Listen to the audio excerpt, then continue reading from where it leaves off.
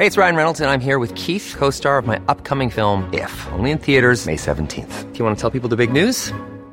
All right, I'll do it. Sign up now and you'll get unlimited for $15 a month and 6 months of Paramount Plus Essential Plan on us. MintMobile.com/switch. Upfront payment of $45 equivalent to $15 per month. Unlimited over 40 gigabytes per month. Face lower speeds. Videos at 480p. Active Mint customers by 531.24 get 6 months of Paramount Plus Essential Plan. Auto renews after 6 months. Offer ends May 31st, 2024. Separate Paramount Plus registration required. Terms and conditions apply if rated PG. Many of us have those stubborn pounds that seem impossible to lose, no matter how good we eat or how hard we work out. My solution is PlushCare. PlushCare is a leading telehealth provider with doctors who are there for you day and night to partner with you in your weight loss journey. They can prescribe FDA-approved weight loss medications like Wegovy and Zepbound for those who qualify. Plus, they accept most insurance plans. To get started, visit plushcare.com/weightloss. That's plushcare.com/weightloss. The Michael Reid Show podcast. Tune in weekdays from 9 on LMFM. To contact us, email now, michael@lmfm.ie.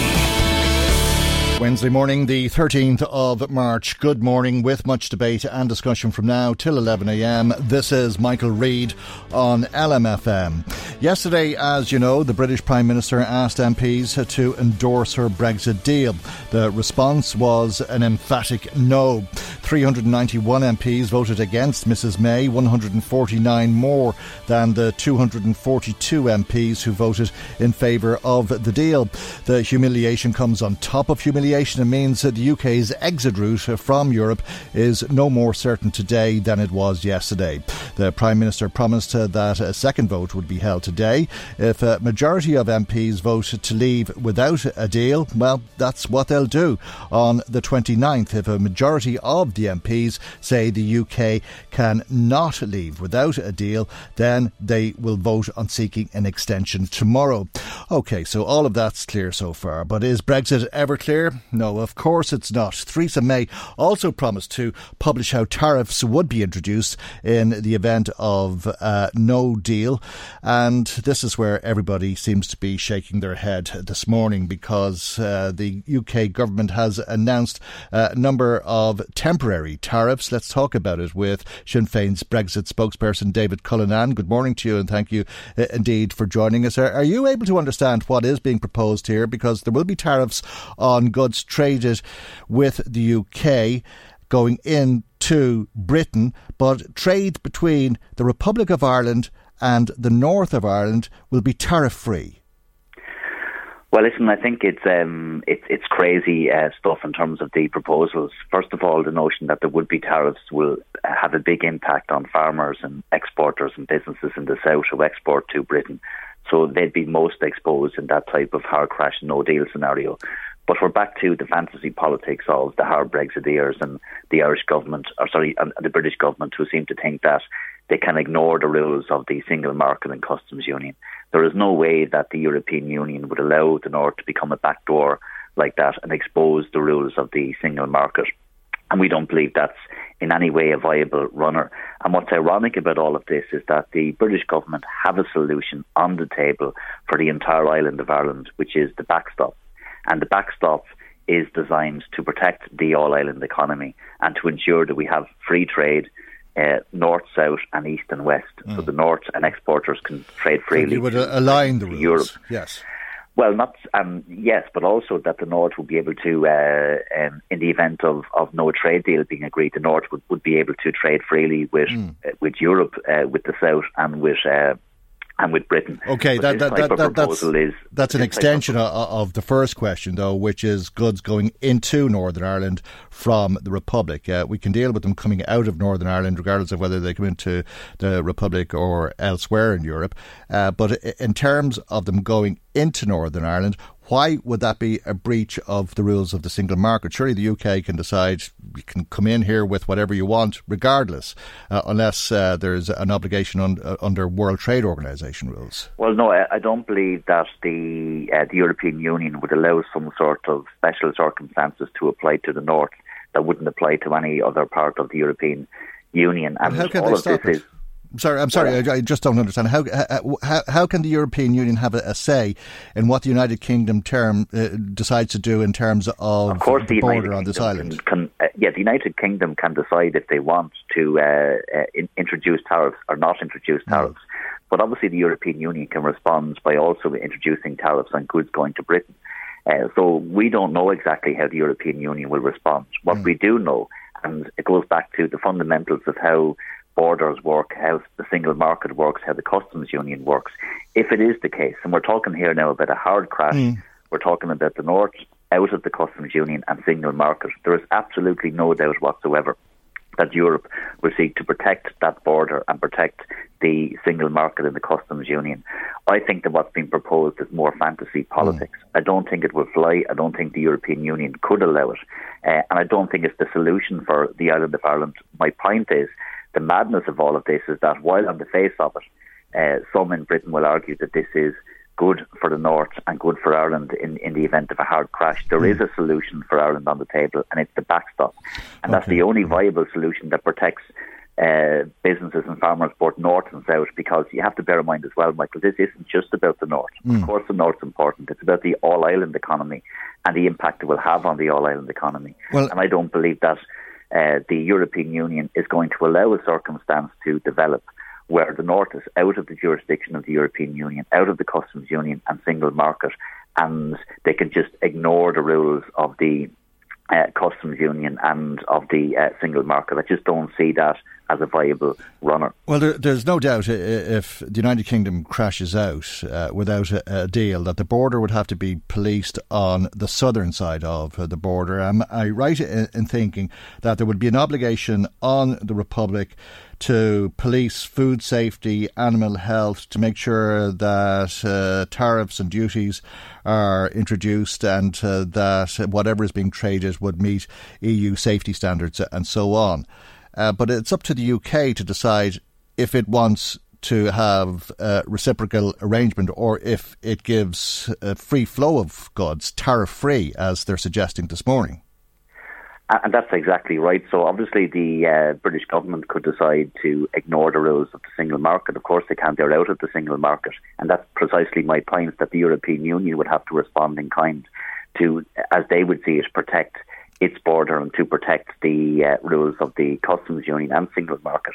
And I think we're into a lot of hypothetical situations there where we simply don't know how any of the actors are going to respond. It will be a very messy situation. There will obviously be a lot of discussion, high-level discussion between the Irish government, the European Union and the British government. But I think the point here today is that we're back almost to square one. We're 3 years from the Brexit vote. During that referendum campaign, scant regard was given to the issues in relation to Ireland. There was very little attention, if any, given to the impact that Brexit would have on the border at that time. We've had 2 years of negotiations.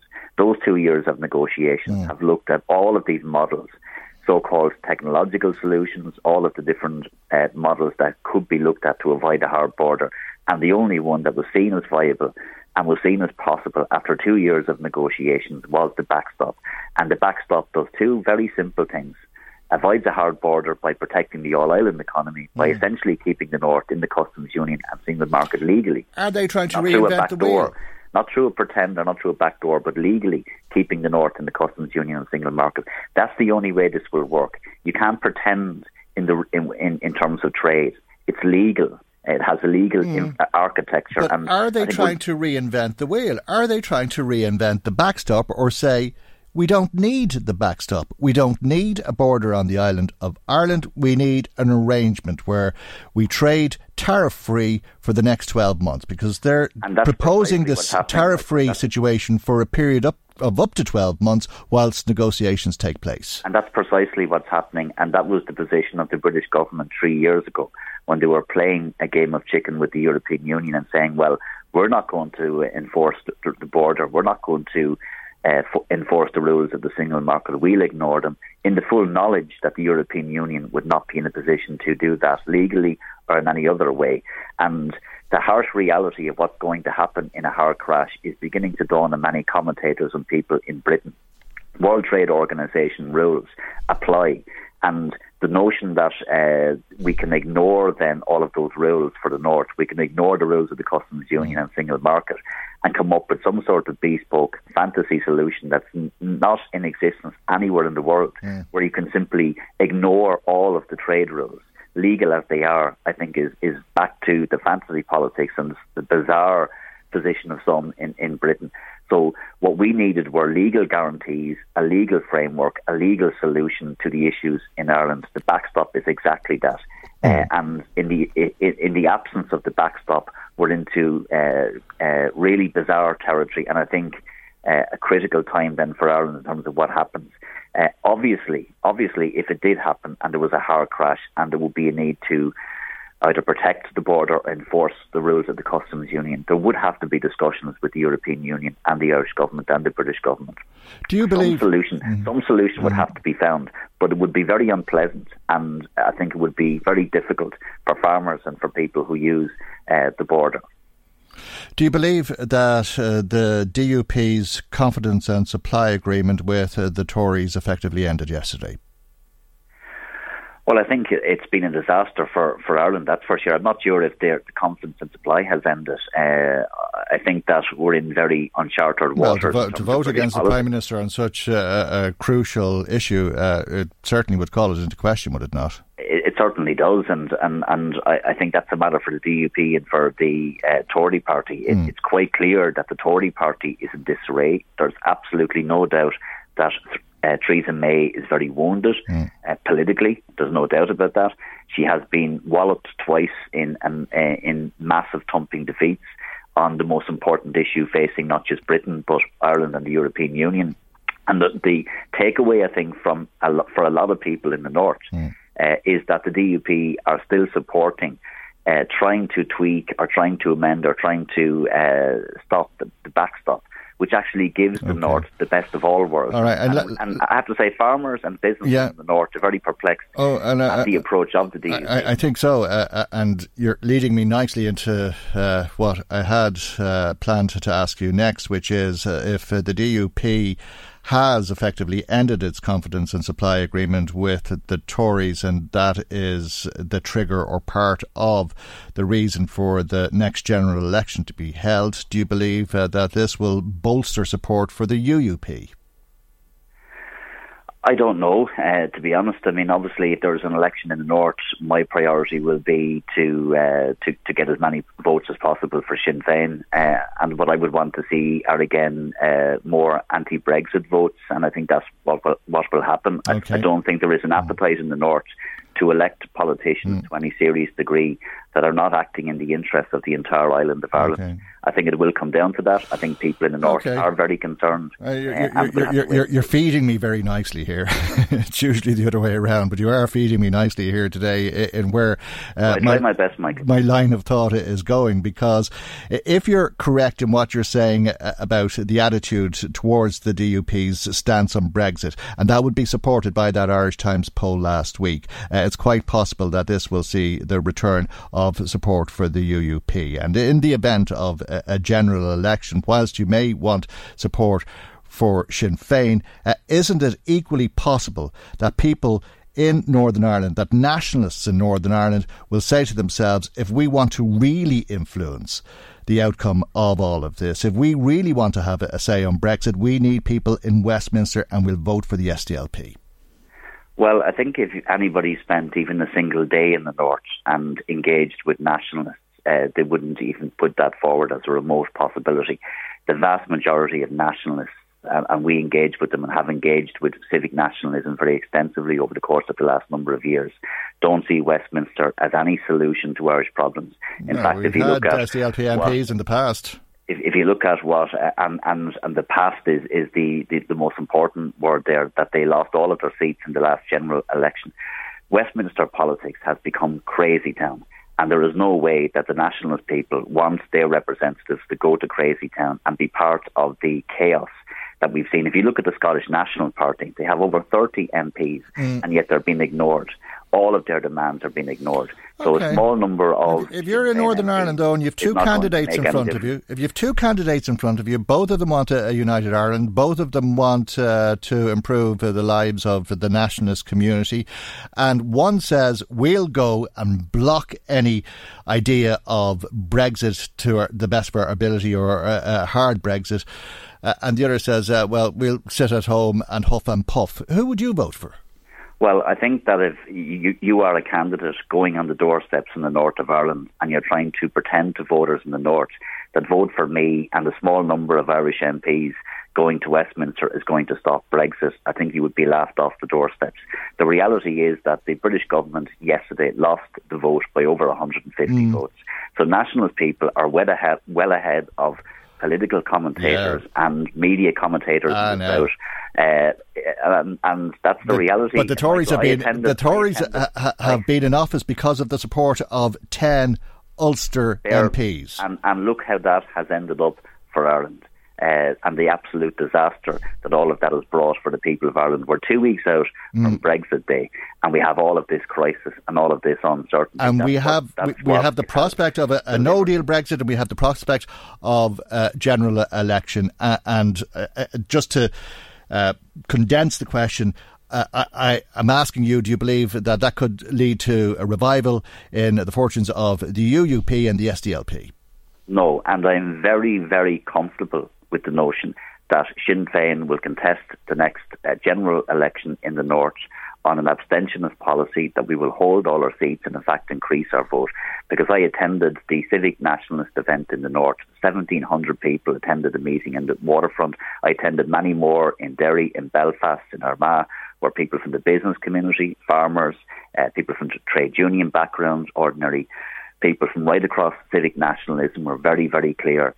Westminster politics is not where Irish nationalists need to be. We need to bring power back to the island of Ireland. That's where it's at. They don't see Westminster politics as delivering for Ireland. And, you know, if you just even looked at what happened over the last number of months and years, a referendum on Brexit where Ireland was an afterthought.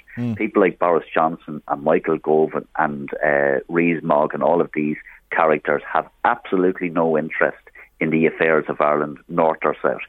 We do, and we're not going to be part of what I described as crazy town and the absolute nonsense that's going on in Westminster at the moment. And a small number of Irish MPs will not resolve the very real tensions and divisions which exist in the Tory party on Europe, or even in the British Labour Party. So let's end that notion, and I will have every faith in the northern electors when it comes to any general election. All right, we'll leave it there for the moment. Thank you indeed for joining us this morning. Thank you very much indeed. Sinn Féin TD. David Cullinan is his party's Brexit spokesperson. Michael Reid on LMFM. Women will spend more than €130 a year on sanitary products. As a result, there's a lot of people, young people in particular, who can't afford sanitary products, and this leads to a conversation on what is called period poverty, because of a survey by Plan International Ireland which found that nearly half of Irish teenage girls find it hard to afford sanitary products and on occasions use a less suitable product. As a result of this, a private members' motion will be brought before the Dáil. It's to be given some time today. It's a cross-party motion from female politicians, and it would allow for free sanitary products to be made available to women and girls in direct provision centres, homeless hubs and schools. Let's talk about this with Ambrose Duffy, who's head of public engagement with Plan International Ireland. Good morning to you, and thanks indeed for joining us. It's a necessity, really, so it is a very difficult thing, I suppose, for most of us to comprehend that some people can't afford what is necessary. Yeah, very much so. That was probably the most startling result of the findings from our perspective. So Plan International Ireland is an international development organisation, so we work with a lot of the poorest people working on child rights and gender equality. And in a lot of the countries in which we work, managing menstruation is a real problem for people. So we worked with a group of volunteers who work with us here in Plan International, and they did a survey to see if period poverty was also an issue in Ireland. And we were absolutely astonished with some of the findings. As you say, people said to us that 1 in 2 struggled to afford sanitary products, and more than half did not find their schools useful in providing information. And 6 in 10 were embarrassed to talk about periods to with a family member or a teacher. So a lot of young girls and women are struggling with access to information and with access to products. And if young girls or women are struggling to afford these products, I take it there's concern about health implications. There is, because we found that when people struggled to afford good quality products, they were using really unacceptably bad products, be they tissues or rags or various different items. So although sanitary products are VAT exempt in the Republic of Ireland, a lot of the newer products are not. But even those which are VAT exempt, a lot of people still struggle to afford them. So that's why the motion, which is led by the Women's Caucus in Dáil Éireann, that's calling for a range of free, safe and suitable sanitary products to be made available free of charge through public buildings. Or using products for too long. Some of these young women said that they didn't find classes at school to be helpful. Is there a need for an education programme? Yes, and that's part of the motion as well, to try to destigmatise period poverty so that it would be seen as just a normal issue that people need to manage. There was an issue a couple of weeks ago, you may remember, where there was a movie on periods which was nominated for an Oscar, and one of the people on the voting panel for the Oscars said he wouldn't vote for it because periods were ick. And it's really that kind of immaturity that we need to get beyond, so that people can talk comfortably and safely about their periods, so they get the information they need as well as the products that they need to manage menstruation safely. The Women's Caucus, this cross-party group of female politicians, will be glad, I think, to hear two men talking about this on the radio today, because I saw Catherine Martin of the Green Party at the weekend saying that they wanted men to talk about this as much as women, and invited male politicians into the Dáil today to participate in the debate when it is being discussed. But 80% of young women don't feel comfortable talking about periods. Yes, and one of the disappointing aspects of the survey was a lot of girls were particularly uncomfortable talking to a male relative, be that a father or a brother or an uncle. So when people are having this experience, they need information, they need somebody from whom they can get reassurance, and too often that reassurance is not available to them. But you raise a good point about the importance of men talking about period poverty as well, because at the briefing yesterday in the Leinster House, there was a really good turnout for the briefing on the motion, but only 2 of the male TDs turned up. Okay. So although this is led by the Women's Caucus, and it's a brilliant issue for them to lead on for their first motion they're bringing to Dáil Éireann, it's not just a women's issue, and men must also be involved in this issue as well. This is an issue of quality and human rights to have access to the healthcare that people need. So it's an issue for men as well as for women to deal with this issue properly. Is there any impediment to introducing this motion here under EU rules? Because we have some of the cheapest sanitary products in Europe, because we're one of the few countries that has a zero rate of VAT applied. That's correct, but that zero VAT rate applies to some sanitary products, but for a lot of newer, healthier and more environmentally friendly sanitary products, they are subject to VAT in Ireland. So part of the motion calls on the Irish government to work with the European Union to remove VAT on all sanitary products, both older and newer types. There was a lady at the briefing yesterday from Homeless Period Ireland, which is a fantastic organisation which works with homeless people in Ireland and helps them to manage their period. And she said how just one of the sanitary packs is equal to putting 4 plastic bags in the ocean. So there is an environmental issue with the current sanitary products which are available. and we shouldn't be applying higher rates of VAT to more sustainable and environmentally friendly sanitary products. Okay. So that's something the Irish government can act on in partnership with European Union partners. Okay, well, the female TDs, the female caucus, will bring this motion to Leinster House today. We'll hear more anon, but thank you indeed for joining us, Ambrose Duffy, Head of Public Engagement with Plan International Ireland. Wednesday morning, the local newspapers are in the shops. Let's find out what's on the front pages. Maggie Maguire is here this week with what your local newspaper is saying. We're going to start in Drogheda with the Drogheda Independent. Yeah, this week's front page story gives details of a terrifying ordeal for a local mother and her teenage son when they arrived back to their home in Rathmullen, only to find three men lying in wait for them in what's been described as an attempted kidnapping or hostage situation.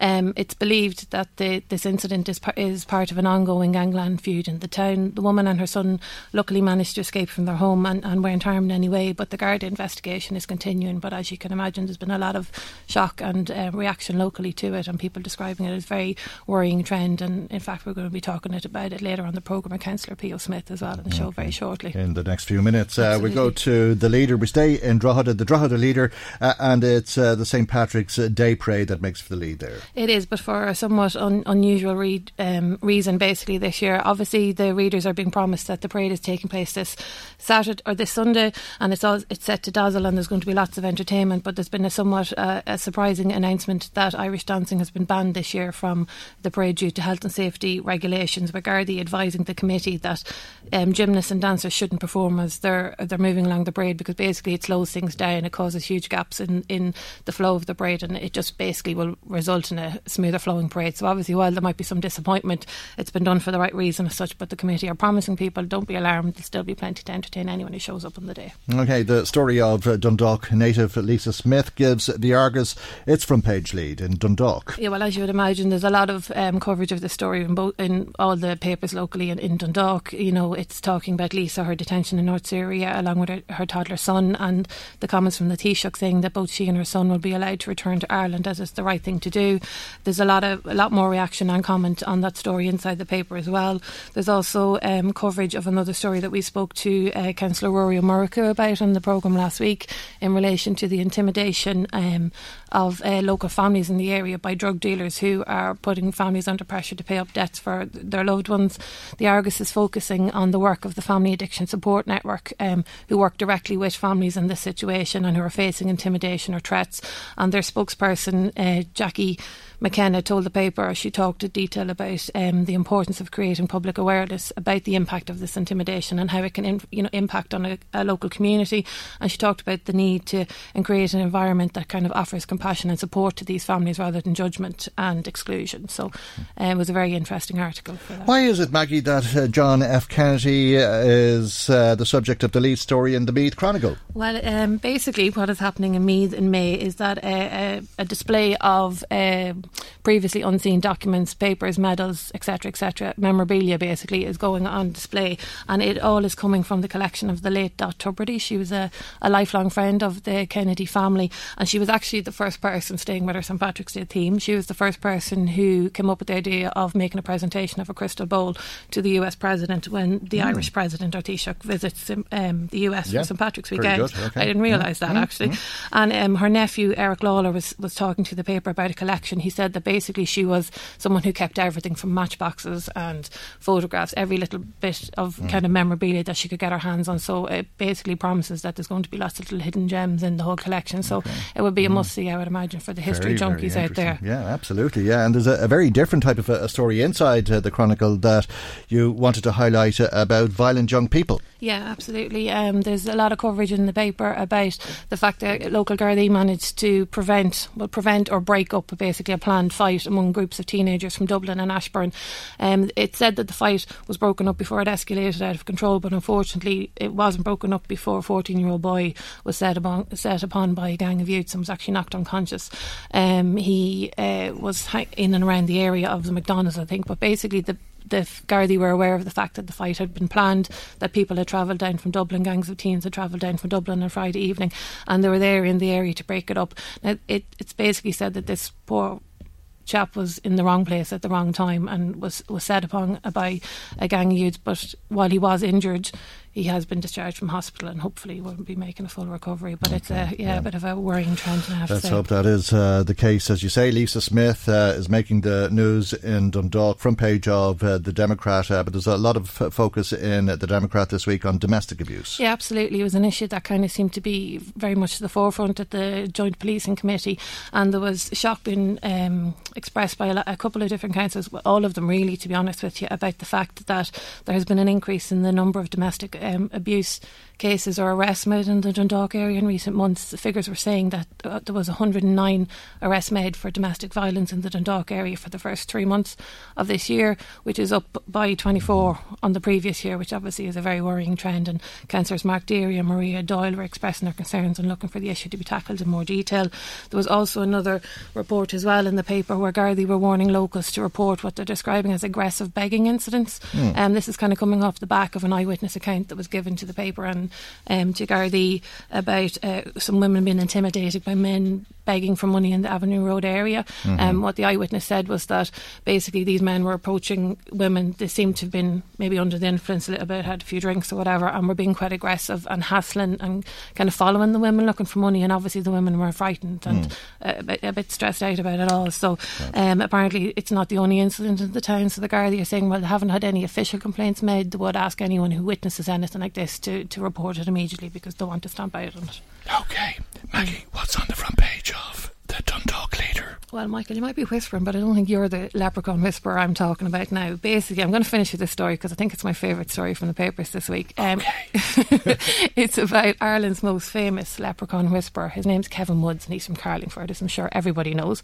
But apparently he has become a huge hit in a kindergarten in Auckland in New Zealand. Now, listeners to the station here will know Kevin because he's famous in these areas and basically around the country for his love of leprechauns and the fact that he can see them and is in contact with all the 236 little people who live in and around the Cooley Mountains. And basically he spent the last 20 years of his life introducing tourists who come to the area to the leprechauns, telling them stories about the little people and all things leprechaun related. And apparently on one of these visits there was a little girl who was on his tour and she was fascinated by all of his stories and all of his tales. And when she was leaving the tour, she was gifted a leprechaun by Kevin for her own keeping, basically. And fast forward to a few months and this girl is now living in Auckland. She going to a kindergarten in Auckland and she is regaling everybody with stories of Kevin and her own little leprechaun and everything leprechaun related. So basically anyone who has can get their hands on a copy of the Dundalk Leader, they will see a very lovely email from the kindergarten teacher, Sarah Goddard, where she emailed Kevin basically saying that, everybody in the school is obsessed about the leprechauns and want to know more, and we were wondering if you could possibly send us a leprechaun for ourselves. Now she's very diplomatic and obviously says we can't do that because the leprechauns have to stay in Ireland for their own safety. Of course, but she basically asked them to send them a bit of info so that they can keep the interest for the kids alive, which was really cute, to be honest. Yeah, very good. All right, thanks Maggie. People might want to comment on those stories. 1850 715 958, our telephone number. Michael Reid on LMFM. Now let's talk a little bit about that story that makes for the front page of the Drogheda Independent. As Maggie mentioned a moment ago, Pio Smith is with us, a local Labour Party councillor, and this is a story that has shocked a lot of people. There was an attempted kidnapping or hostage situation that took place in the town more than a week ago.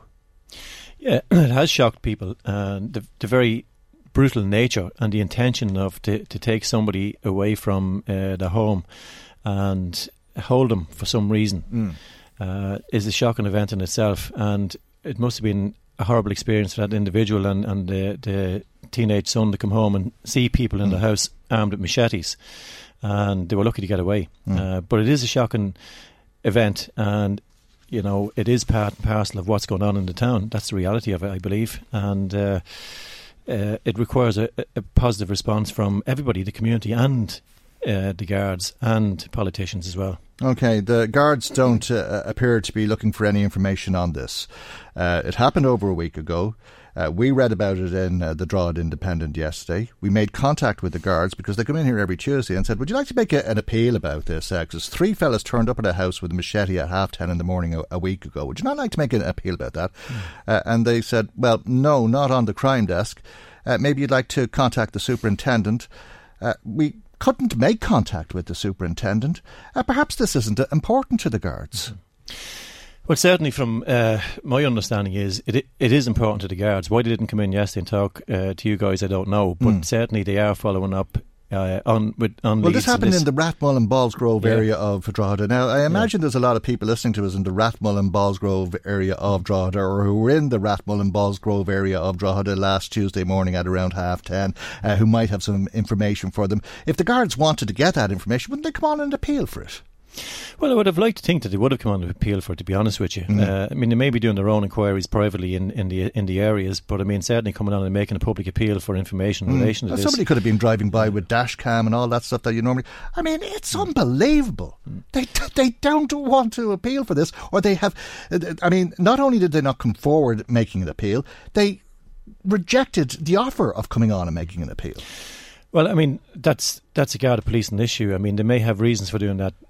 I mean, at the JPC meeting there last week, the chief superintendent was saying that, you know, we need to be careful as, say, politicians and as journalists in relation to what we report in newspapers because of the fact that the people who are actively engaged in these feuds are reading newspapers and picking up pieces of information. Okay, and they might have heard on the radio that there's only one Garda car in Drogheda. Is that what he was worried about? Well, and in fairness to him, instead of trying to get a second one. Yeah, in fairness to him, he is worried about that. And I think he is actively trying to... But is he worried that the gangsters are hearing this?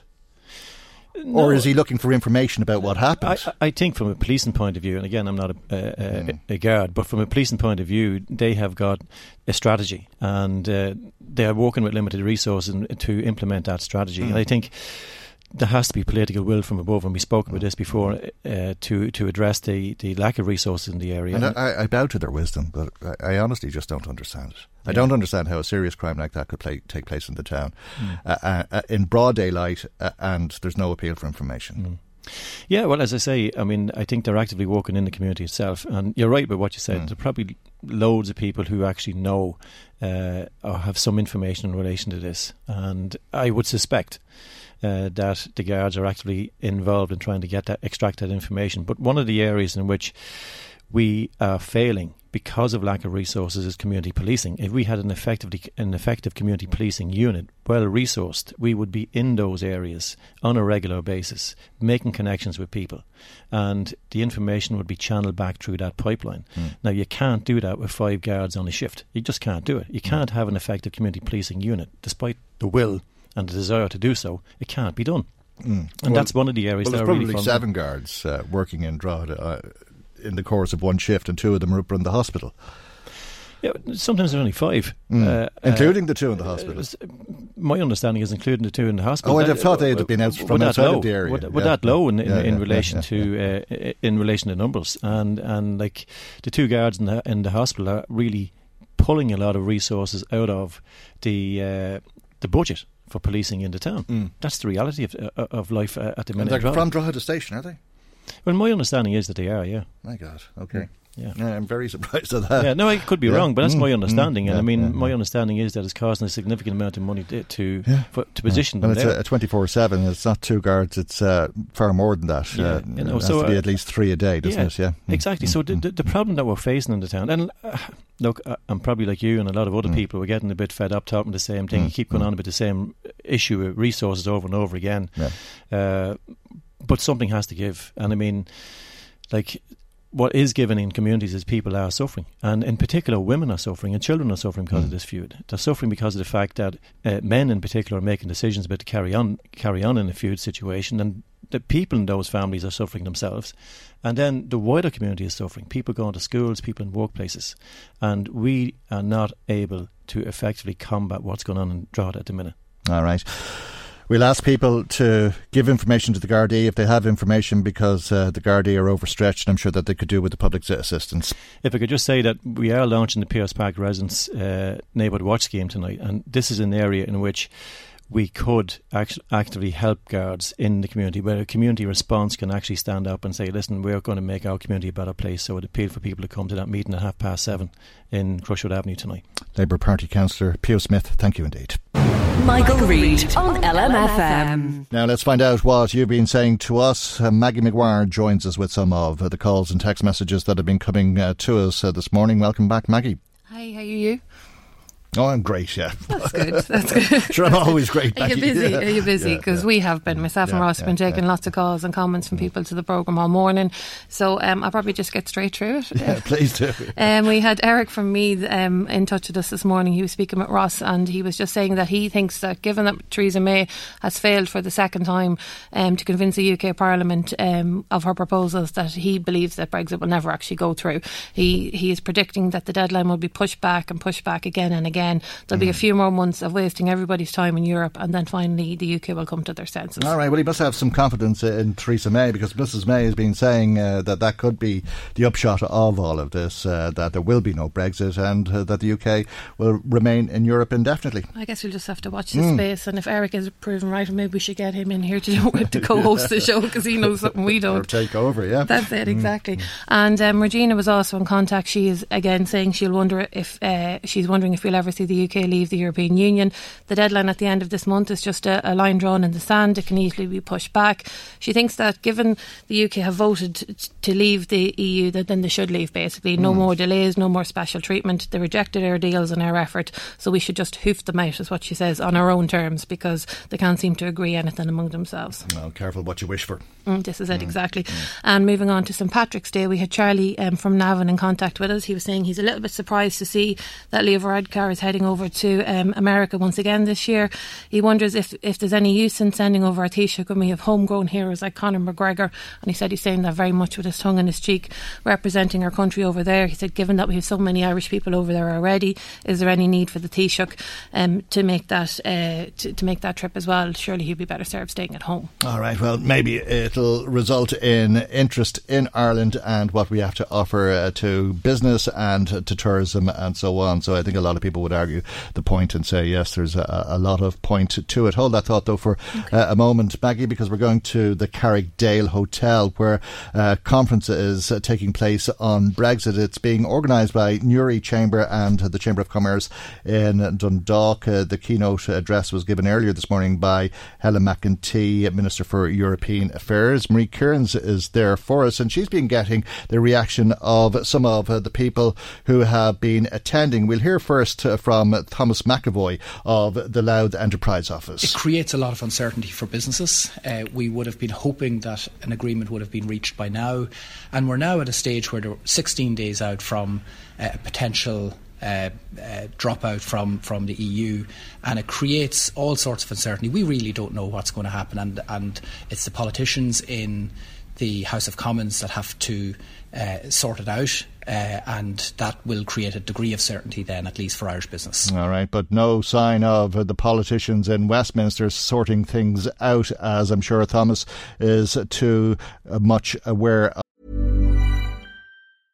Ready to pop the question? The jewelers at BlueNile.com have got sparkle down to a science with beautiful lab-grown diamonds worthy of your most brilliant moments. Their lab-grown diamonds are independently graded and guaranteed identical to natural diamonds, and they're ready to ship to your door. Go to BlueNile.com and use promo code LISTEN to get $50 off your purchase of $500 or more. That's code LISTEN at BlueNile.com for $50 off. BlueNile.com, code LISTEN. Hey, it's Ryan Reynolds, and I'm here with Keith, co-star of my upcoming film, If, only in theaters May 17th. Do you want to tell people the big news?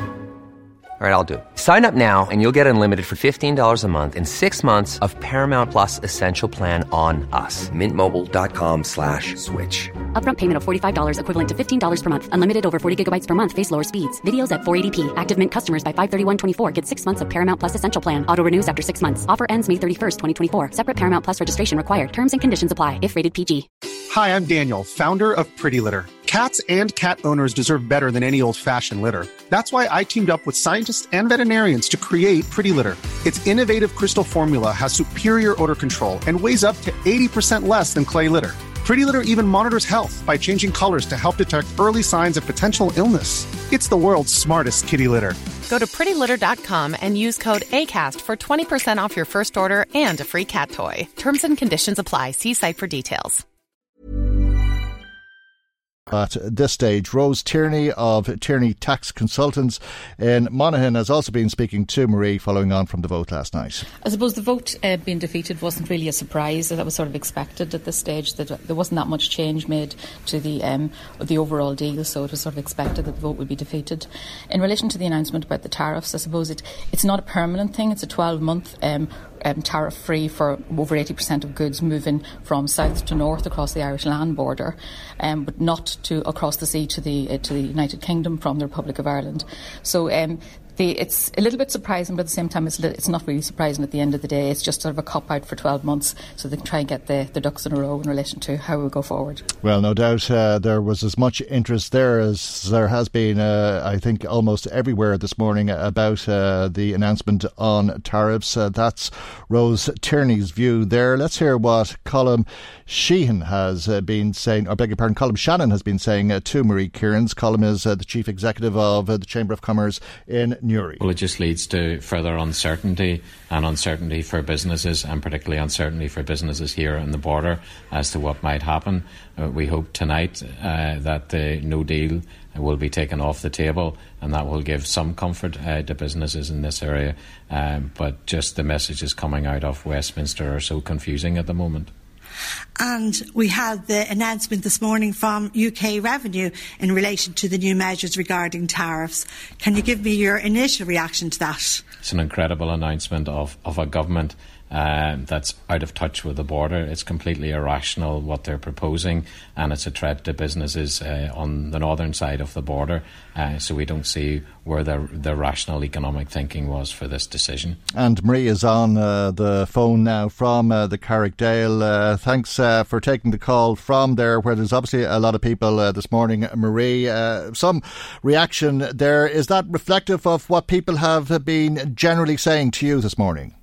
Good morning, Michael, and good morning to everybody listening in. Yes, Michael, that certainly is true. As you heard from Thomas McAvoy from Loud Enterprise, there really is a feeling of uncertainty. And from those ordinary business people I was speaking to this morning, that's what they are saying. They're worried about their businesses.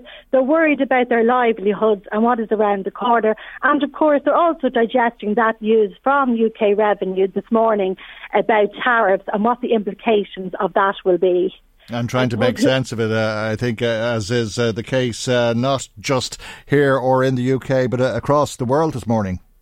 That's right, Michael. And I suppose who'd have thought when Dundalk Chamber and Newry Chamber first came together to organise this event and set the date, that it would turn out to be such a significant date the day after that vote in Westminster yesterday.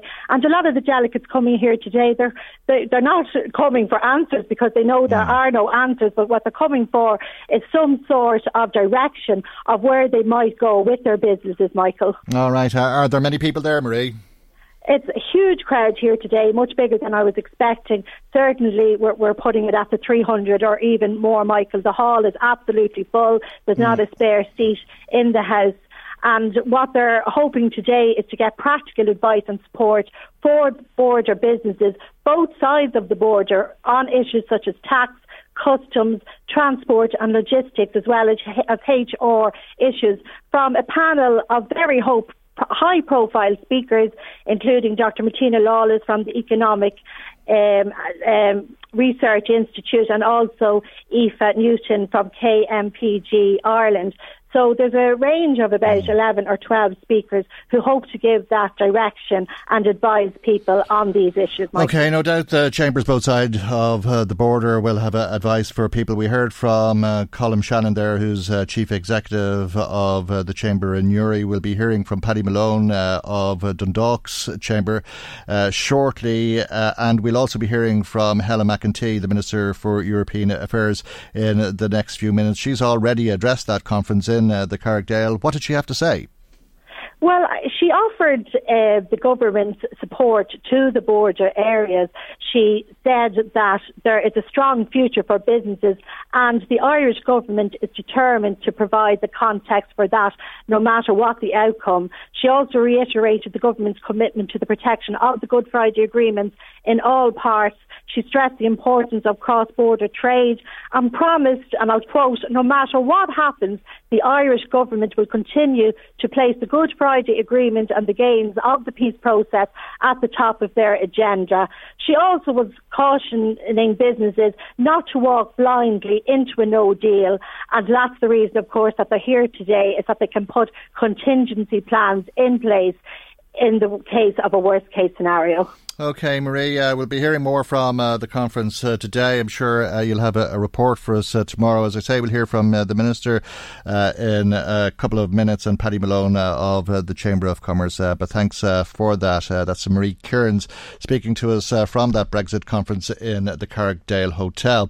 Now, let's go back to some more of the comments. Maggie, you've some more issues that people were raising with you. Well, I'm actually staying with Brexit on this occasion, and Anne was in contact in relation to it. She is saying that she doesn't think that the Brexit circus, as she describes it, will ever end.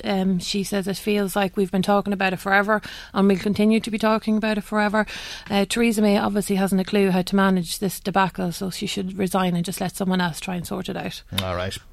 Interesting thoughts, and thanks to everybody who did take the time to give us a call or send us a text message, as the case may be, and sharing those thoughts with us. In the meanwhile, if you'd like to add to what's been said, our telephone number is 1850 715 958.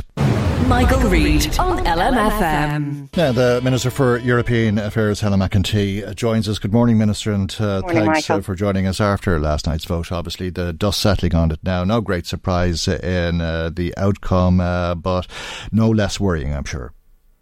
No, I mean, I suppose a lot of people are getting closer to the vote, and particularly after the Attorney General, Geoffrey Cox, gave his legal advice on the work that's been done over the past few weeks and the interpretation of it.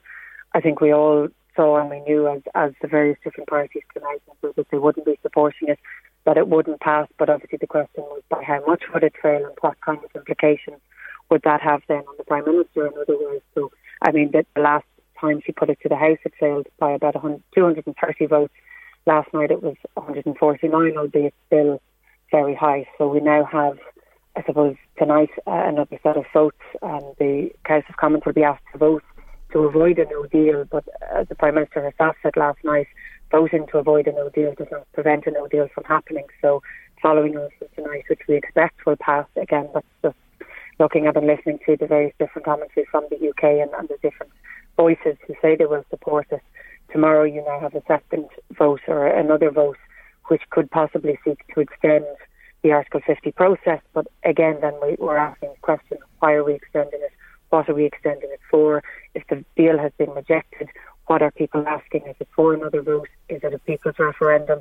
Is it to extend it to completely change what we've done? You know, so it's all very uncertain. But what we do know at home is that we can't change what they're going to do. We can't predict how the vote will happen or what they will ask for. What we can do is try and plan and put our own measures in place in as much as we can. And obviously, as you know, listening to your reports with Marie Kearns, there's still a lot of outreach happening, whether it's the event in Carrickdale this morning, whether it's the various different events taking place throughout the country this week. There's still a lot of outreach to try and get people ready, engaging on it, and to make sure that whatever happens, they're impacted as little as possible. And what might people expect this side of the border if they're importing goods through Northern Ireland? Will it be a situation in the event of a no-deal scenario that goods will be imported here tariff-free? Well, I know you're referring, obviously, the UK have published what they are proposing as a no-deal preparation in terms of tariffs, but also in terms of the border issue. In terms of tariffs, you know, I think you need to highlight that it's not just for the UK to impose or to implement in any way that they want, in the same way that we have obligations to the EU and the single market and the customs union. The UK have obligations to the World Trade Organization, and obviously they would need to work with them. So we have to take that into account. We also have to take into account their own obligations in protecting the Good Friday Agreement and the peace process. Now, what we've heard, and again, because I was at the conference, I haven't had a chance to just explore it in as much detail as I would like. What I'm understanding and hearing is that the UK essentially would say, well, we won't implement anything. We won't put any measures. We won't put any checks. We won't put any tariffs. Now, I have to go back, and I said that's going south-north, Minister, but the question is north-south. Is it possible for products to be imported tariff-free? Well, we have always said, and when we talk about no border and the fact that as a government we will not allow any introduction of a border, we're not just talking about physical infrastructure, we're talking about barriers, non-tariff barriers, and that includes additional costs, that it includes additional, whether it's in terms of customs or related checks. It's not just physical infrastructure we've spoken about. So that is what we have always said, and that is what we are continuing to work towards. Just explain that to me, Minister, because it's hugely important. Are you expecting that goods will be imported to the Republic tariff-free from Northern Ireland?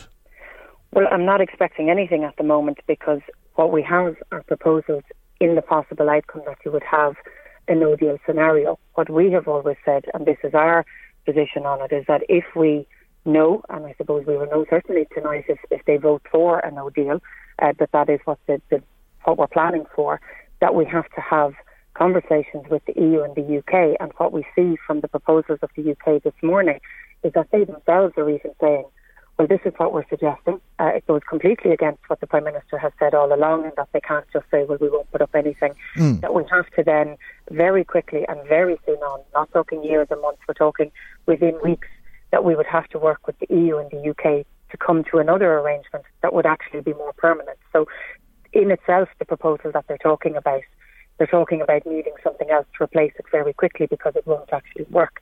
So, again, I'm reminded, and it was the first thing that came to my mind when I heard this proposal.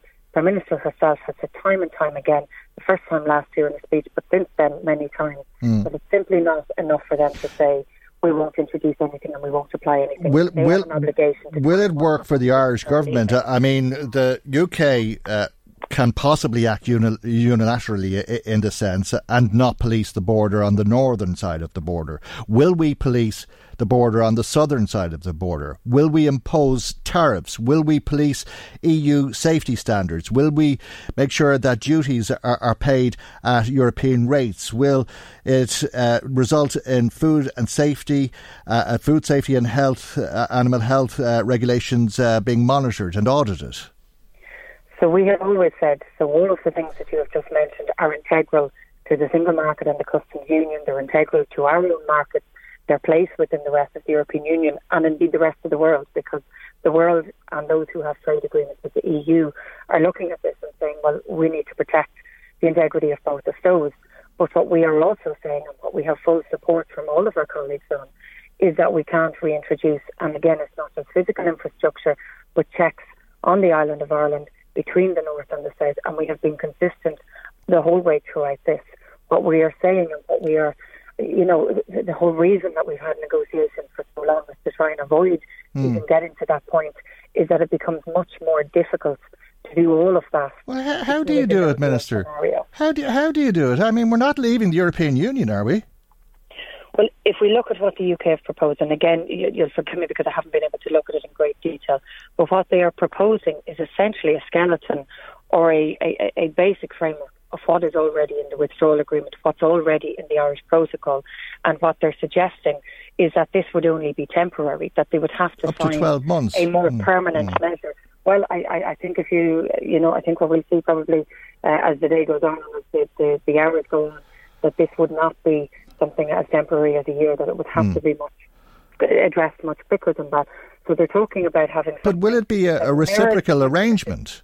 I mean, can it? Is it possible if they crash out of the European Union? They're saying, you can bring whatever you want over our border or to our side of the border, but we are not in a position to make statements of that sort because there are EU regulations that will be imposed, and it will be the obligation of the Irish government to police the border as a European frontier, will it not? Well, in the same way that I think they're not in a position to say unilaterally they can impose or not impose X, Y or Z in terms of tariffs or otherwise, and they're not in that position, and we have to be clear on that. They would defect from EU rules to World Trade Organization rules, and they have to take that into account. They can't just discard that. But in the same way, I don't think it's possible for me, in talking to you, and I mean that with the greatest respect, and that the negotiations would have to take place between the UK and Europe, Ireland obviously engaging with Europe on that.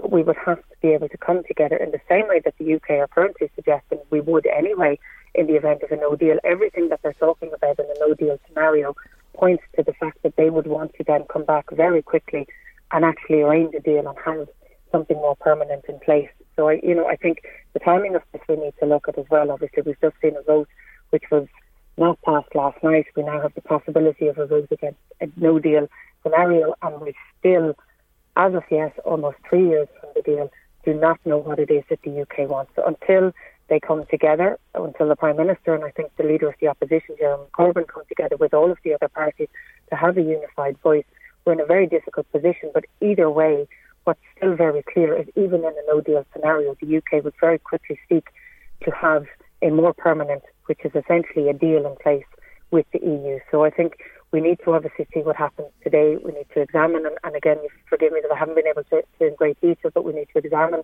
what they have presented. We need to take it for the fact that it is just a proposal, that it is a unilateral proposal, it doesn't take into account the other obligations. But it is extremely worrying. What I've seen so far is they're talking about tariffs on beef, on pork, on poultry, on certain types of fish, on fertilisers. I mean, all of this is screaming agriculture. We saw Joe Healy of the IFA come out this morning and say this would be a disaster, and he's right. Oh, sure, it's daft. I mean, they're going to put tariffs on beef travelling over to mainland Britain, if you like. So nobody's going to use that route. They'll go over the border and then across to Britain. It's completely daft, but it's a way of saying to Ireland and to the European Union, we don't need a backstop. We can trade freely anyway. Well, again, I don't think they're saying that, because in the same sentence, while they're saying, well, we'll do this, and again, it mirrors so much of what we've agreed in the Irish backstop, they're saying in the same breath, this would only be temporary. We would have to then sit down with the EU, and Ireland, of course, is part of that, and negotiate something very quickly in a more permanent structure. So, even with these no-deal preparations, they're very clear, and I don't think anybody, bar some of the Brexiteers that we heard who were advocating for a no-deal at the same time, in the same breath, they're talking about making sure there's little impact on their constituents, on their industry and trade. Tariffs impact on us, absolutely, and they would be devastating, but they will also impact on their own industries and their own sectors, and it would be a lose scenario. But Minister, if it was a temporary situation for up to 12 months, would it not negate the need for a backstop if a future trading relationship was negotiated in the interim? Well, I mean, we have always said that we needed a period of time of transition to be able to negotiate it. What they're proposing as it currently stands, and again, to go back to the Prime Minister's words herself, they are the ones using the single market and the customs union, and it is not okay and acceptable for them to simply say we won't impose anything. So, I would again ask and question the timing of this. I would question the fact that in the same breath they're saying we'd have to engage immediately to try and put something more permanent in place. That's what we're saying now. That is what we are asking them to do, and that is what we are trying to prevent even getting to that stage, because it's, the businesses that that you heard from Marie in terms of the chambers and the people who are there, they're not looking for a crystal ball. We're not trying to predict the outcome, of what they do know is that if we have a no deal, it would be absolutely detrimental, and we want to avoid that. OK, Minister, thank you indeed for taking the call this morning. Much appreciated. That's Fine Gael TD and me, the East, Helen McEntee, who's the Minister for European Affairs. Michael Reid on LMFM. Back to the Carrickdale, where, as you've already been hearing, the Chamber of Commerce in Dundalk with Newry Chamber of Commerce are hosting a Brexit conference. Paddy Malone is a spokesperson, PRO for Dundalk Chamber of Commerce, and he's on the line. Paddy, good morning, and thanks for joining us. Marie was telling us you have a very busy conference there. You've already heard from Minister McEntee. The Minister speaking to us here a moment ago, and it seems as though Helen McEntee is, like everybody else, trying to get her head around what the British are proposing this morning in terms of tariffs. Don't things change very quickly, Michael? It's very hard now to keep up to date with everything that's going on. So, there's some movement, but it's the practicalities of it. HMRC said this is a temporary measure. In other words, this isn't going to work long term. It's a plaster to fix a leg break, and it isn't going to do the job. So we just don't, the idea of being able to move goods from Dundalk to Newry without any problem, and then from Newry to the UK to Britain would be no problem, but you can't do it from Holyhead. Do you think they'll understand that? Do you think they'll understand that in Berlin or in Paris, because it would seem politically astute to me, because what they're saying is we can do this. I think everybody in Berlin is going to look at this and say, you know, the British never thought through what they were talking about. They had no end game. The ERG and the Brexiteers had no understanding of the complexities that they were raising. It was a simple message. You know, the 350 million being saved on the red bus every week for the NHS. Simplistic messages which hadn't been thought through. No contact with business. I mean, all you have to do is... They might say that. They might also say this is a temporary backstop, if you like, which is a contradiction in terms, in reality, but they might see it that way. They might see, well, look, you can have tariff-free trade and the freedom of movement and pushing aside regulations for, let's say, 12 months. In the meanwhile, we'll come together and make a deal. Yeah, but it's not going to work. I mean, we are part of an EU 27, and we will have to have customs regulations and everything else. The idea that Britain can start importing stuff from America or from everywhere, or from Argentina or anywhere else, and can bring in wrong beef and wrong chickens into Dover or into any of the ports in the UK, and then that they will have free access into us. We can't be used as a Trojan horse or a backdoor. It's just simply not a practical proposition. Why not for 12 months? Yeah, well, I know there's a lot of people in South Armagh that were unemployed for a while. They'll be quite happy about a 12-month situation anyway, you know. Right. And I don't want to be flippant about it, Mike. Yeah, and don't get me wrong. Don't get me wrong, Paddy. I'm not saying it's daft, but that seems to be the argument that they're making. It is the argument they're making, but they have no comprehension of the situation. And in fact, was listening to one of the speakers today who was talking about when he was trying to explain it to the minister, and it was Seamus Leahy, and he was explaining a very silly story about going to Derry from Donegal to buy a bike for his 13th birthday, and his father got him to test ride it 200 yards from the border when he was going back across to Donegal, and then picked him up 200 yards to the far side. And everyone laughed in the audience. And he told me that he said that he told that story to the Prime Minister May, and she got the joke. But it's the reality, and this is the problem. They have no comprehension of what we're struggling with and what we're dealing with. And you know, business north and south. We have over 350 people here today. They're here because they're concerned, they're worried. This temporary arrangement, at best, it's a sticking plaster from the northern side. It's not a workable long-term solution. And the thing that business is screaming out for over and over again is we don't want platitudes. We want to know, what are we going to do? How concerned are they, or more accurately, how soon do they think their fears will be realised? Do people think that the 29th is a realistic date now, or that there will be an extension? No, I think people are thinking that there will be an extension to June. But I think what's now happening is that people... And I know as an accountant, I deal with this on a daily basis. I've been saying to clients, you need to start reading. And the government have excellent websites. The Enterprise Ireland has an excellent website. I know Heather McEntee made reference to the Department of Foreign Affairs website. And Thomas McAvoy and the Louth Leo, and can I just mention that office there in Dundalk? Magnificent information for everybody in County Louth. And Joe English is doing the same job in County Meath. Those are the places that we need to be going, tapping into Intertrade. Now, I mean, I'm working with Intertrade and with Leo in Louth to try and help my clients and help others to recognise the problems. And what I've been finding is that there was a slow uptake up until relatively recently.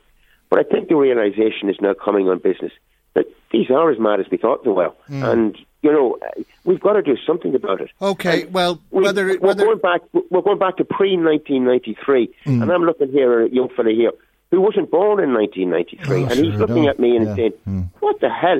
You know, I'm describing truckloads being queued up on the Douglas Hill Road and into Newry coming up the hill. I know.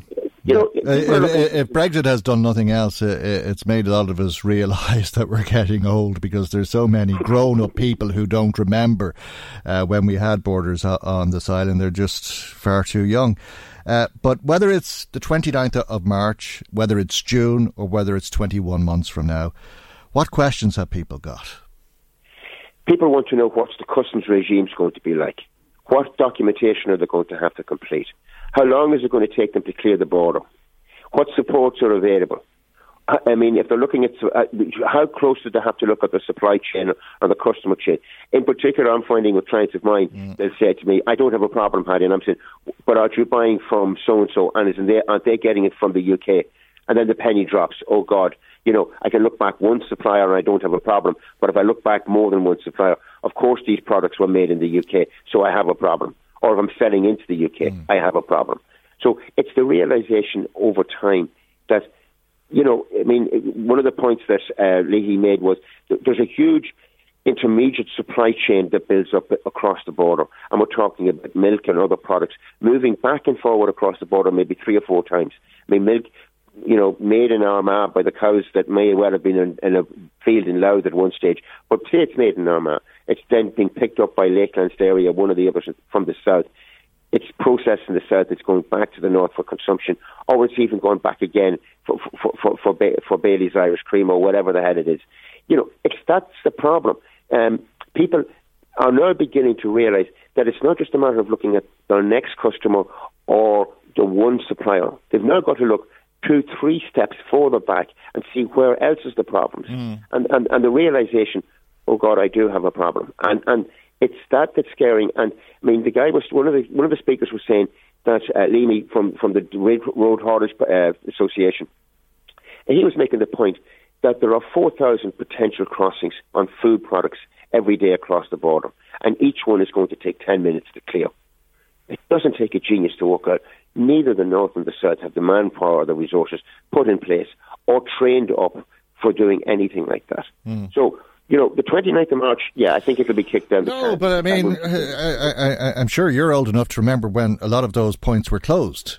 And that's the only way of policing the border. You're going to have to close roads. I mean, otherwise it's as porous as a colander. Yeah, well, I mean, look, you may close roads to 40-footers, and let's face it, they're not using 40-footers. And then you create bottlenecks. But then you create bottlenecks, but also you create a situation of a shadow economy, and that's a polite way of putting it, smuggling. Of course. All along the border, all along the other points.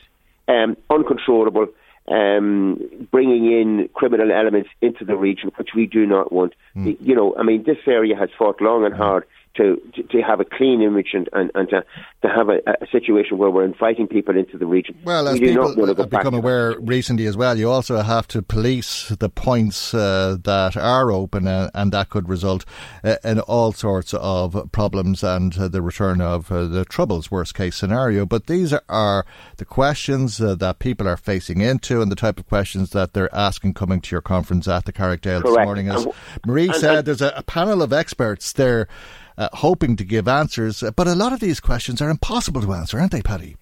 Yes, and part of the problem that we're finding is that we're even teasing out a problem, you may raise 3 or 4 other ones, and that you're identifying exactly what the problems are. But at least businesses, and this is the point that the chambers are trying to do, make them as informed as they possibly can be. And if necessary, pass that information on to the politicians and whatever else. And hopefully some of the ERG and some of the lunatics on that monster-raping lunatic party or UK Independence Party or any of the others would at least start to listen to the practical problems that have been created. And, and these problems, although we are the cold face of it and we're facing it between, Louth and Armagh, let's face it, British businesses are going to face the same problem. I mean, I watched on the night of the Brexit vote, I think the first constituency to declare was Sunderland, and it voted for Brexit. I mean, there isn't a single person in Sunderland that doesn't realise now that they've just given the kiss of death to their plant in Nissan in Sunderland. And, it may not hit this generation of product. But the next generation of Nissans aren't going to be built in Sunderland. They're going to be built elsewhere. By the way, I'm sorry to cut across you, is there anybody there who's suggesting that there's a false sense of security this morning? Because there's the very remote prospect. Everybody is saying it's impossible, but there's a very remote prospect that MPs will vote this evening for leaving without a deal. And the Prime Minister said yesterday, if that's the case, they'll just leave on the 29th. No, I don't think anyone's expecting that particular vote. I think there's enough realisation in the UK, there's enough scare now in them to at least realise that it's not going to be that simple. And And let's face it, they can argue that 17 million voted one way, was 16,800,000 voted the other way. It was so close to call that we all know, do it 2 days later, margin of error, it could shift the other way. So I think there's a realisation that, I think there's an expectation here, that unanimously, that there will be an application, or that the vote tonight will kick out no deal. I think that's accepted. Yeah, let's hope so. Let's hope so. Yeah. But the problem we have is that we're still unsure where we are. And temporary arrangements are not of any use to business that's trying to plan long term. I mean, being honest with you, I'm seeing situations where clients of mine have had bank clearance. Sometimes it's taken a bloody big effort to get the bank to say, yes, we lend you the money. And now we're on hold.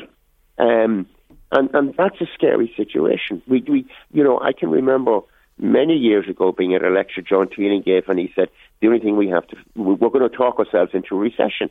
And the famous quote from Roosevelt back in the 30s, the only thing we have to fear is fear itself. We could talk ourselves into a recession in this region if there is a significant number of people who defer expenditure. Because if a client of mine postpones building a factory, there's a couple of guys who've tendered for that job. One thinks he has it, and now he's going to find he's not going to have it, and he's going to be laying people off in 6 months' time, and that's going to have further repercussions. And that's the problem with this. If something happens that's negative, it has a knock-on impact in the same way over and over again.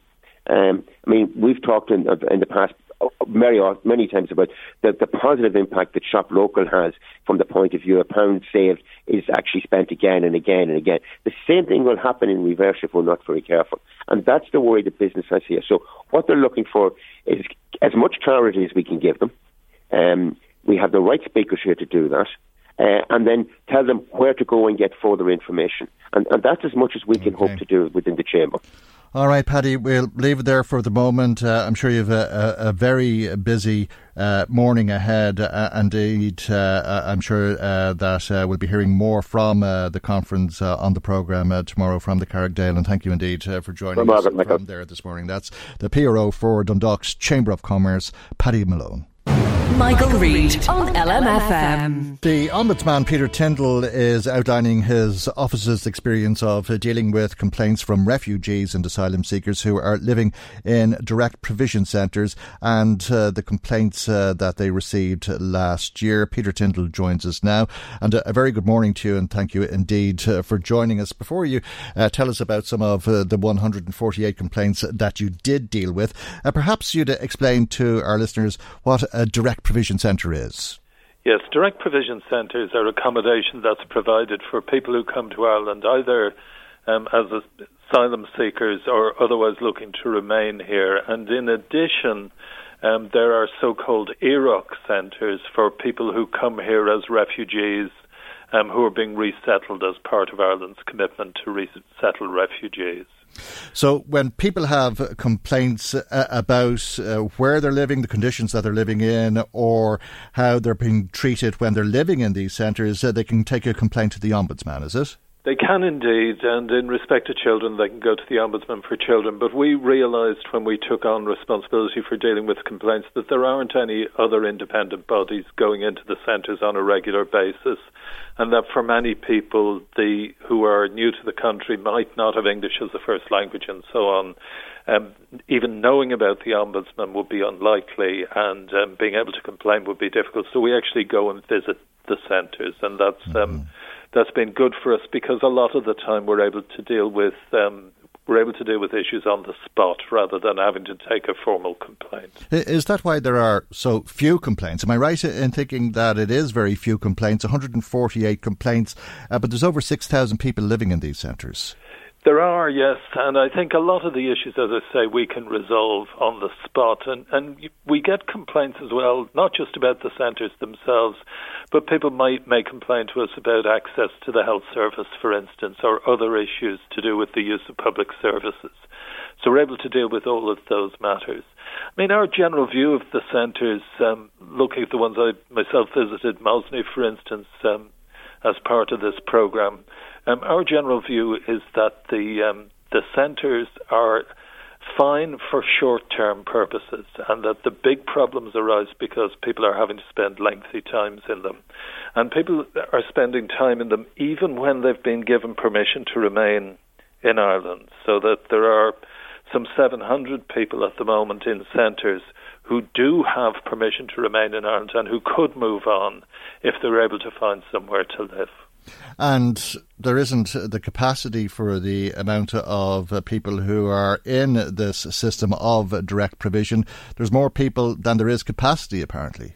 Yes, that's exactly right. I think demand has been rising. People are not able to move on as they would want to once they have been given permission to remain in Ireland. So the consequence of that is that there are more people in the system at the moment than the system can technically accommodate. So the Department of Justice, the Resettlement Agency, has taken to using so-called emergency accommodation, where it's getting hotel accommodation, bed and breakfast accommodation at short notice. And the problem of that, of course, is that people don't have access to cooking facilities. They don't have the kind of space and privacy that you would hope they would have. But the pressure on the system is growing all the time. And they do accommodate them in these direct provision centres like Mosnia, as you say. It's bed and board, essentially, and a small allowance of around €20 a week. But the problem a lot of people face, it would appear, is that when they are granted asylum or refugee status, that given the other problems that there are in this country, they're not in a position to move out. They can't afford to move out. Yes, it's very difficult. I mean, I think the same problems are affecting them as they're affecting people generally. There is a desperate shortage of affordable housing, both public housing and affordable rented housing in the private sector. And that's really causing difficulties for people. And of course, they want to move to places where they have some prospect of getting jobs, where there may be people from their own background that they can, they may have family or friends somewhere. But they're finding great difficulty in getting out. Now, for the refugees who are accepted here as part of the resettlement programs, for instance, we took a group of refugees from Syria into Ireland. Those people are helped to find housing. It takes longer than you would expect, but there's no actual formal resettlement program for people in the direct provision centres. There's a lot of voluntary bodies helping to help people find accommodation. But clearly, we've got a desperate shortage, as you know, of affordable housing in Ireland, and that's really having an impact on the system. And as you say, asylum seekers hope to be accommodated somewhere that they'll be able to find work, which is a relatively new thing. It is only in recent times that asylum seekers have been allowed to work, and this is one of the more positive developments that you've encountered. Yes, I mean, when I was first visiting the centres, when my staff have been visiting the centres regularly, one of the things you'd find is that often people who are used to working, they have their skill, they have experience, and they find it very difficult not being able to get out and earn a living. So in the last year, more than 1,800 people were granted permission to work as a result of changes in the system brought about by a court case. And that's really made a difference. I think people feel a lot more positive about themselves, as you can imagine, if you can get out and work and earn some money, because, as you were saying, the allowance is a very small amount of money and it gives people very little autonomy. So that's been a help. I think the other change we've seen over the years that we've been doing this, and notable in the last year, is access to cooking facilities so people are able to cater for themselves. I mean, in the past you had a situation where there were children growing up never having seen their parents cook, which is not really very satisfactory. So the fact that there is more self-catering capacity, and also the fact that people can work, has made a change to the mood of the centre. And when people are working, there will be a situation where they'll be asked to contribute to the cost of their accommodation. Yes, and we're going to keep a close eye on that. We suspect that may be a source of complaints in the coming year, because clearly it'll need to be affordable to them on the level of income that they're receiving. And we've, to be absolutely fair to the Department of Justice and its agencies, They have been responsive to us. This has not been a situation where we've been making recommendations and they've not been dealing with them. They have been listening to what we've had to say, and they have been making changes as we go along. And the same we've found is the case with the providers of the direct provision. So by and large, people have brought issues to us, and a lot of them have been resolved. The issues we can't really resolve relate to the fact that people, for instance, would like to transfer between the centres to be nearer to family or to healthcare or to education, but the centres they want to move to are already full, so it's not possible to accommodate that. I mean, the issues, the real issues, the difficult issues relate to the lack of affordable housing and the lack of move on.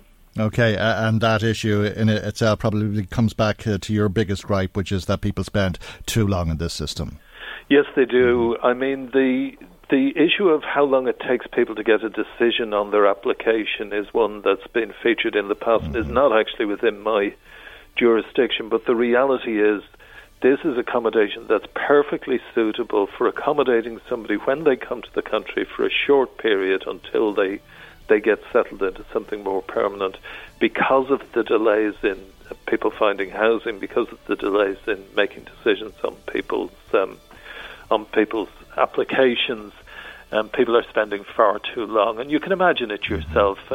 When you're on holidays, a hotel is fine. When you're younger, going to a youth hostel is fine, but it really isn't acceptable that people should be spending lengthy periods of time. Families should be spending lengthy periods of time in that kind of accommodation. Okay, thank you very much indeed. Ombudsman Peter Tyndall brings our programme to its conclusion. Our time has run out. God willing, we'll see you for our next programme tomorrow morning at 9 a.m. on LMFM. Good morning. Bye-bye. The Michael Reid Show podcast. Tune in weekdays from 9 on LMFM. To contact us, email now, michael@lmfm.ie. Hi, I'm Daniel, founder of Pretty Litter. Did you know cats tend to hide symptoms of sickness and pain? I learned this the hard way after losing my cat, Gingy. So I created Pretty Litter, a health monitoring litter that helps detect early signs of illness by changing colors, saving you money and potentially your cat's life. Pretty Litter is veterinarian developed, and it's the easiest way to keep tabs on your fur baby's health right at home. Go to prettylitter.com and use code ACAST for 20% off your first order and a free cat toy. Terms and conditions apply. See site for details. Planning for your next trip? Elevate your travel style with Quince. Quince has all the jet-setting essentials you'll want for your next getaway, like European linen, premium luggage options, buttery soft Italian leather bags, and so much more. And is all priced at 50 to 80% less than similar brands. Plus, Quince only works with factories that use safe and ethical manufacturing practices. Pack your bags with high-quality essentials you'll be wearing for vacations to come with Quince. Go to quince.com/pack for free shipping and 365-day returns.